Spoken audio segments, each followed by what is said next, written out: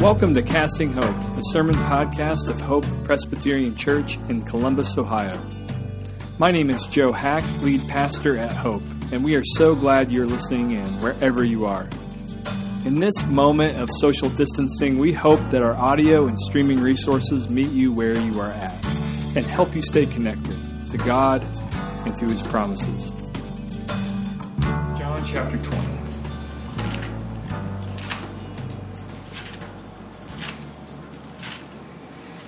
We'll start in verse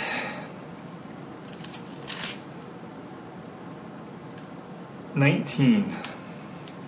Verse 19 of John chapter 20.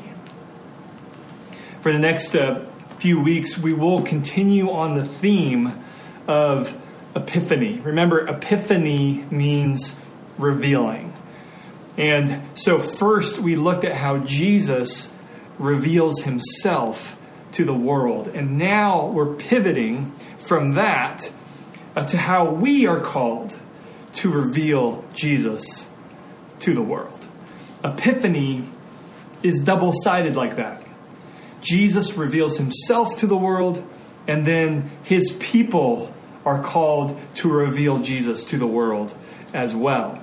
There's this really cool ancient practice I learned about during Epiphany, where churches would mark their doors with a reminder that they are called to be a light to the nations, because the church is, after all, the house of Jesus. And so if Jesus is a light to the nations, then the church should be, right? And so there's this ancient practice of during Epiphany marking the church door with a reminder that they exist for the sake of others, that they exist not just for the sake of others near them, but they exist for the sake of the entire globe, those in the nations. So this year, our family did a little chalking above our door handle as you walk in, and it's been an incredible reminder. Every time I walk into the door, I see it, and I remember why I even have a home to begin with, to be a light to others. And the same goes with Hope Church, okay?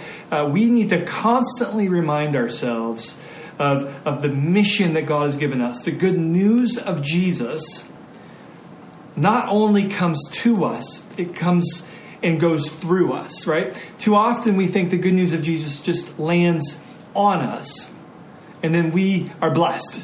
And we forget the other part, which is to be a blessing. We receive the good news so that it would not just go to us, which is important, but through us in all the unique ways that God has equipped you to do that. I recently came across a collection of biblical passages that clearly describe this call. And we're going to look at a few of them, starting this morning with John chapter 20.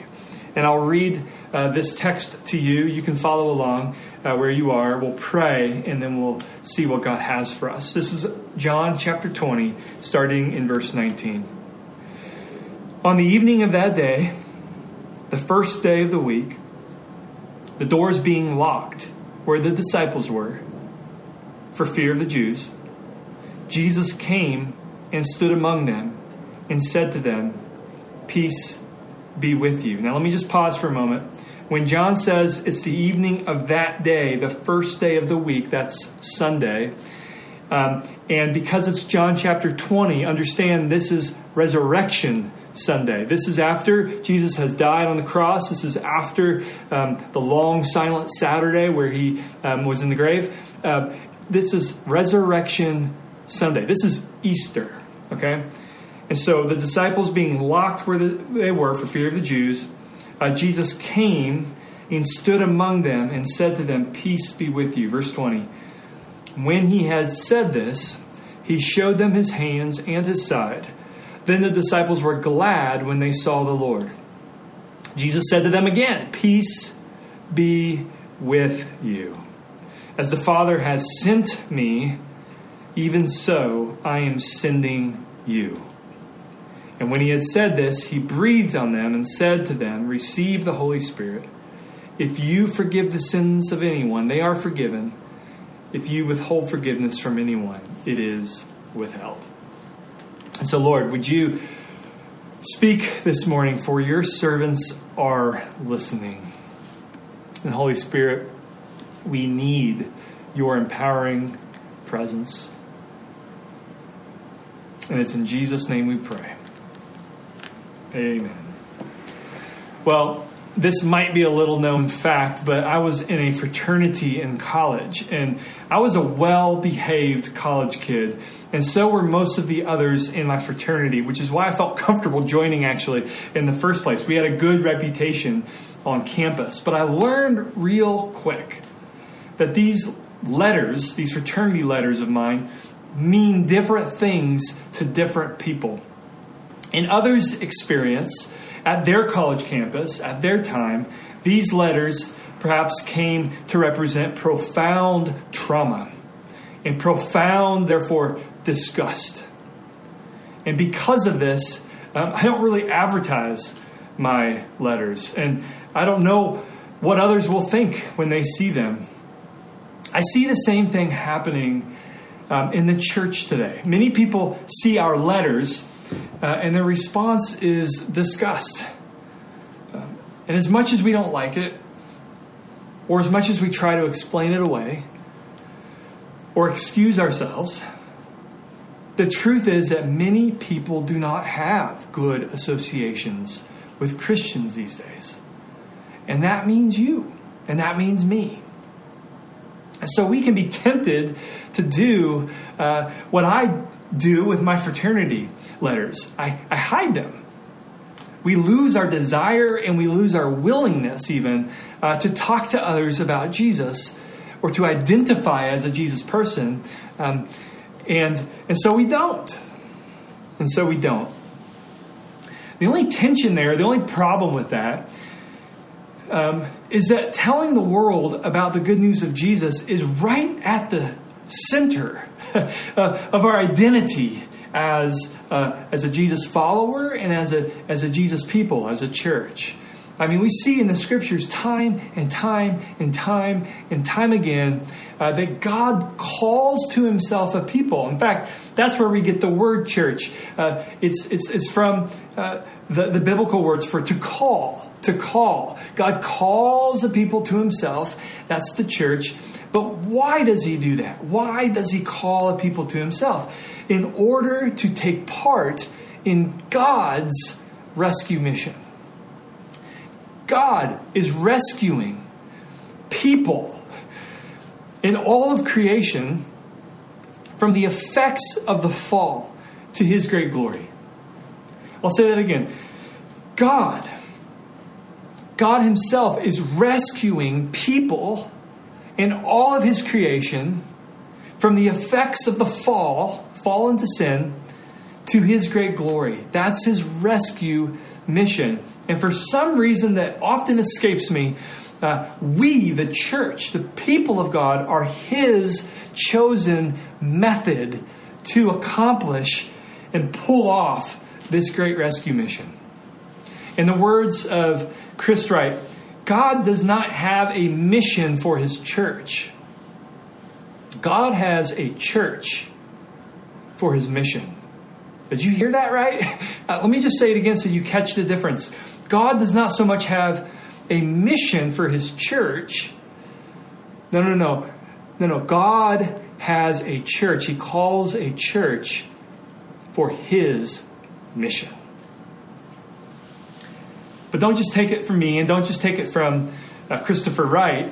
Take a look again at our passage this morning. This takes place on Easter Sunday, but the silence of Saturday is still bleeding into Sunday for these disciples here, because they don't know that Jesus is risen. And so we see them here in verse 19, scared to death, hiding behind closed door. And John tells us right away in verse 19 that it was evening. Things were literally and figuratively dark. This passage, in other words, begins with darkness and fear. And in many ways, I think it reflects our missionary moment as a church, doesn't it? We know way more than the disciples knew at that time. We know that Jesus is alive. But yet, like them, we still are hiding. We're unsure. We wonder, if we're honest, if Jesus is a losing cause in our cultural moment. These are our fears. And so we lock ourselves and we are afraid. But notice something in this text. This passage begins with fear, and it begins with hiding, but it ends with joy. It says in verse 20 that the disciples were glad when they saw the Lord. And then that's not it. It not only ends with joy, but also empowerment. And so something happens in between their hiding and fear and the joy and empowerment that needs to happen to us as well. Something happens. I mean, how can we come out of hiding when sometimes we feel like talking about Jesus is a losing cause? How can we come out of hiding? Well, there are 3 gifts from Jesus in this text. I look at these 3 gifts like batteries for a flashlight. If our mission is to be a light, what we are provided here are 3 batteries for this flashlight, and we need all 3. What are they? We're going to look at presence, we're going to look at peace, and we're going to look at power. Let's look at all 3. So starting with presence. The first thing we have to notice in this passage is that Jesus gives his disciples and gives us his presence. This is the first battery in our flashlight. Look again at the first few verses. It says, on the evening of that day, the first day of the week, the doors being locked where the disciples were for fear of the Jews, Jesus came and stood among them. Hang on to those 3 words. Stood among them and said to them, peace be with you. And when he had said this, he showed them his hands and his side. And then the disciples were glad when they saw the Lord. Notice 2 things about the presence of Jesus here. Number 1, Jesus walks into our brokenness. He willingly, he joyfully, he purposefully walks into our brokenness. The text says that Jesus came and stood among them. And this is no small thing, because what did Jesus stand among? He stood among their unbelief. They were told numerous times by Jesus himself that Jesus would be glorified and victorious. But they were in the dark, John says, cowering in unbelief. Jesus stands among them in their unbelief. And then Jesus stands among their fear. The text says the disciples were afraid. Afraid of what? The same fate that the Lord Jesus endured. They saw with their own eyes the arrest and the state-sponsored torture and execution of Jesus. And they didn't want it for themselves, even though Jesus promised that it would come. And then Jesus stands among their hiding. He walks into their hiding. Don't you see? Jesus gladly steps into the spaces that we lock up, the places that we hide out of fear, literally and figuratively. Jesus walks into those spaces. He walks into, with his presence, our places of brokenness. But that's not it. Jesus walks into our brokenness with his wounds on display. The risen Lord Jesus, as we see in this text, still has the scars on his resurrection body. This truth alone could be an entire book. This truth alone could be a life's worth of contemplation. That Jesus so identifies with our wounds that he wears his for all of eternity. It's been said that God's wounds, and only God's wounds, can speak to our wounds. And that's what we see in this text here. He walks into our wounds with his wounds. When you pray in Jesus' name, he receives your cries with scarred hands and lifts them to his Father. That's what we have in the presence of Jesus. He not only comes into our brokenness, he shows himself in solidarity with our woundedness and brokenness. Imagine for a moment that you're graduating from college and your parents paid it all off by working really hard and making all kinds of sacrifices their entire lives, but you were embarrassed about your parents, which is a common thing in college, and so you cut them off. You never called them all 4 years. You never invited them up to visit on parent weekend. You never told others about them. You didn't even have pictures of them in your dorm or in your campus house. And you didn't even invite them to your graduation. And this broke their heart thousands of times. And you knew it. But while sitting in graduation, feeling alone, and seeing the other parents like this, the shame and the guilt kind of rushes in like a dam breaking or like an avalanche falling. And you think to yourself, what have I done?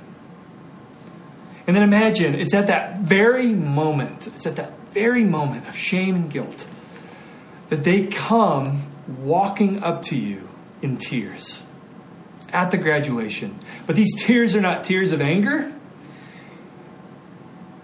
These are tears of pride. They're proud of you and they hug you. What does that hug feel like in your mind's eye? What does that hug feel like? And I want to ask you this. What if you freshly understood that Jesus willingly draws near even as you are embarrassed about him? When you, like Peter, betray him. When we're so fearful and maybe embarrassed of his mission, when we say no to what is central to what he is calling us to, he still draws near. Look, we can be on mission, on his mission, because we have his presence, his unique presence, even when we fail him. His presence. We have his peace as well. We have his peace. Notice what it says again in verse 19, starting in verse 9. When he walks in, the door's being locked, he says what? First thing, peace be with you. When he had said this, he showed his hands and his side, as we talked about. And then the disciples were glad when they saw the Lord. And Jesus said to them again, peace be with you. Peace be with you was a common greeting in those days. It's still a common greeting across the world. But Jesus says it twice. So he's not just saying hello to his disciples on Easter Sunday, is he? It's not just doing that. He's imparting what the Hebrew Bible calls shalom. Shalom was a deep, holistic, relational peace. Peace or flourishing with our relationship to God, our relationship to ourselves, our relationship to one another, and even our relationship to creation, our relationship to the nature around us and the world that God created. This is shalom. This is what true peace is. Not just the absence of conflict, but the presence of a flourishing relationship.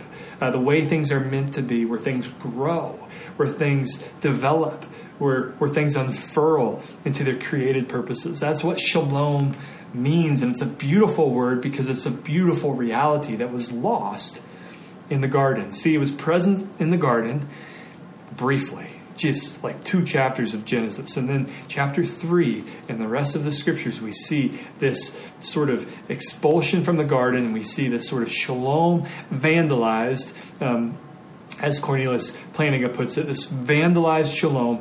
We see this unpacked in all of its terrible evil and injustice and disgustingness. Like all of it just gets unpacked page after page after page in our Bibles. But there is a promise of shalom throughout all of the junk. This promise is like threaded all the way throughout, from Genesis 3 till this moment, isn't it? Till this moment in John 20 where Jesus says, finally, it's here. Shalom. Peace. Real relational flourishing and peace. It's here. And we find out a few things about this peace in this text. First thing, it speaks kindness. It speaks kindness. This peace does. I mean, what would you expect an utterly holy, sinless King of the universe, risen in holiness, to say when he walks into his disciples who, remember, failed him, rejected him, are now hiding, scared, faithless? What would you expect him to say and do? Maybe scold him, maybe criticize him, at least say, stop being cowards, right? Well, this king, the true King of the universe, does none of that. He says, peace, shalom, be with you. Not once, but twice. This is kindness, the kindness of God. His peace speaks of God's salvation. God's salvation. They saw the Lord, it says in this text. If you look at verse 20. The disciples were glad when they saw the Lord. They saw the Lord, and he bestows peace, not curse. That is one very good definition of salvation. Their sins did not trigger judgment from the judge of all. Why? Because the judge, just a few days earlier, became judged for them. The judge of all becomes judged on the cross in their place. One New Testament scholar says divine appearance usually would strike terror in the life of a human because the common Hebrew belief that to see God would mean that one would die or be undone. But when Jesus looks at you, do you know that he says peace? This is the peace that comes from salvation. Or as one person put it, Jesus' peace on Easter is the complement of it is finished on the cross. The utterance it is finished on the cross on Friday is the complement to the utterance peace be with you on Sunday. On Sunday. For the peace of reconciliation and life from God is now imparted. I have a very small Cape Cod house, which we love. And we also have 3 very large boys. I guess if you count me, that's 4. But I'm speaking to my kids. Their bodies are large and they're getting larger by the day. They have large voices. They have large personalities. And they have large amounts of energy, which, praise God, those are all amazing things. What that usually means is that I have to go upstairs often where their bedrooms are and play referee. Referee is by far my least favorite role as a dad to my 3 boys. But sadly, it's becoming the main reason I go upstairs. So all the more powerful, if you think about it, if I went upstairs randomly, not to shh, our puppy's sleeping, or to break up squabbles, but to play with them, to give them my smile, and to give hugs all around. See, I'm afraid most of us see Jesus mainly as a referee and not as a Savior who gives us his peace. Remember, when Jesus speaks, things happen. His words are not our watered-down words. His words are not our imprecise words. His words are not our bent-up words. And add to that his divinity. He is the capital W word who spoke in all things were created ex nihilo, out of nothing.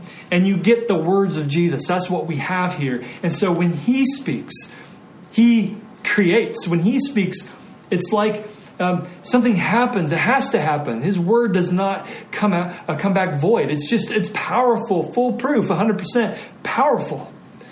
I mean, it's a faint whisper when I officiate a wedding. My words in these moments when I'm officiating a wedding create a marriage, weirdly, strangely.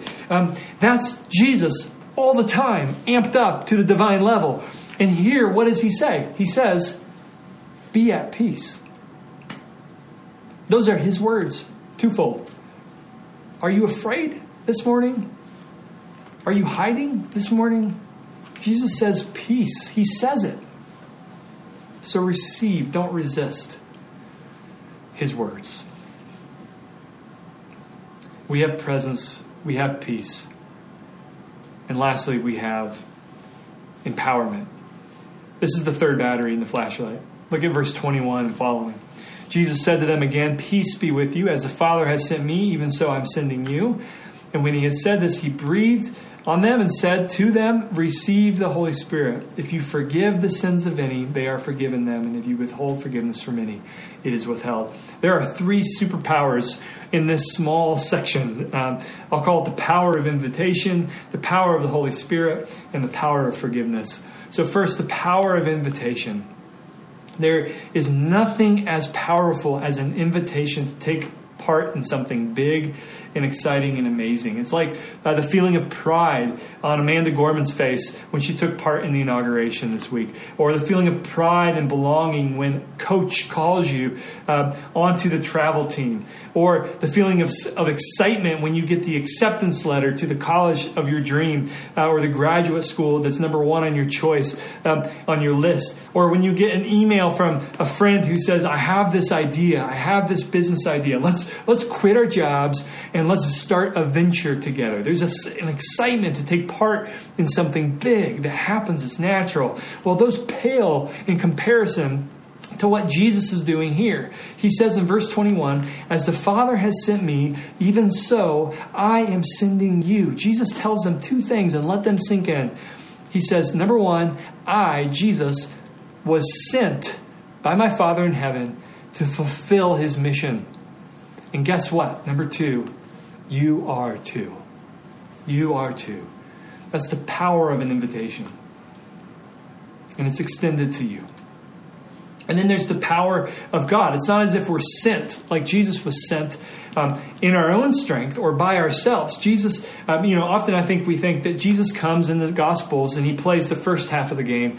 And then he sort of gets benched or goes to the locker room or kind of stands in the stands and watches us as we play the second half of the game. No. It's still his mission. Jesus is still on mission. We just get the dignity of partnership with him. Do you see? This is why Jesus visibly breathes. The Greek word for spirit, or for breath and spirit, the Greek word for spirit is essentially breath. And so that's why Jesus is visibly doing this and then says, receive the Holy Spirit. Jesus is telling them, and he's telling us that we need nothing short of God's empowering presence to do this mission. I mean, after all, if God the Holy Spirit is who empowered God the Son, Jesus, in his ministry, it's a very safe bet that we need Holy Spirit too. As one scholar put it, on the day of Pentecost, this small breath becomes a rushing mighty wind, and the whole church is formed into a new humanity. Jesus is saying, you not only get my mission, you get Holy Spirit to do so. And then lastly, the power of forgiveness. Power of forgiveness. In verse 23, we see it. It says, if you forgive the sins of any, they are forgiven them. If you withhold forgiveness from any, it is withheld. We don't do the forgiving as if we're God. God does the forgiving. I mean, even in this statement from Jesus, the forgiving is in the passive verb tense, which means we're not doing it. The disciples aren't doing it. God is doing it. We're merely stewards or proclaimers of the opportunity for forgiveness. And then the assurance of forgiveness if people take that opportunity in faith. This is an amazing statement. Jesus is entrusting us here with gospel ministry. I mean, he's kind of saying what our mission entails in a sense by saying we are to proclaim good news of forgiveness from sins by God in Jesus. In other words, we are called to simply speak good news, not, as it's been said, give good advice. And we usually get that messed up and backwards, don't we? We think our calling is to give good advice. Really, our calling is to speak good news. Now, embedded in that good news is, of course, the bad news of sin. That if you don't receive forgiveness or admit your need for forgiveness even, then you die in your sins. And forgiveness is withheld, Jesus says. But when you admit your bankruptcy and your brokenness and you come to Jesus with empty hands, he receives your sins with his scarred hands and says, yeah, I died for those. There's no condemnation for you anymore. Forgiveness is yours. And the amazing thing is that we get to, on mission, speak that forgiveness to others in the name of Jesus. Probably my favorite part of being a pastor on Sunday is the assurance of pardon. I like the benediction a lot too. And, preaching's not half bad either. But the assurance of pardon, guys, that's an amazing thing. A sinner who stands in the company of sinners, myself, can assure people of salvation, not by my authority, but because of what Jesus says. That's an amazing thing. And it's in a sense what all of us are called to do. Step 1, receive his forgiveness. We admit our sin. Step 2, extend his forgiveness. In the Spirit's power, we own our weakness and then we point to other people to our source of forgiveness. That's our mission. That's our mission.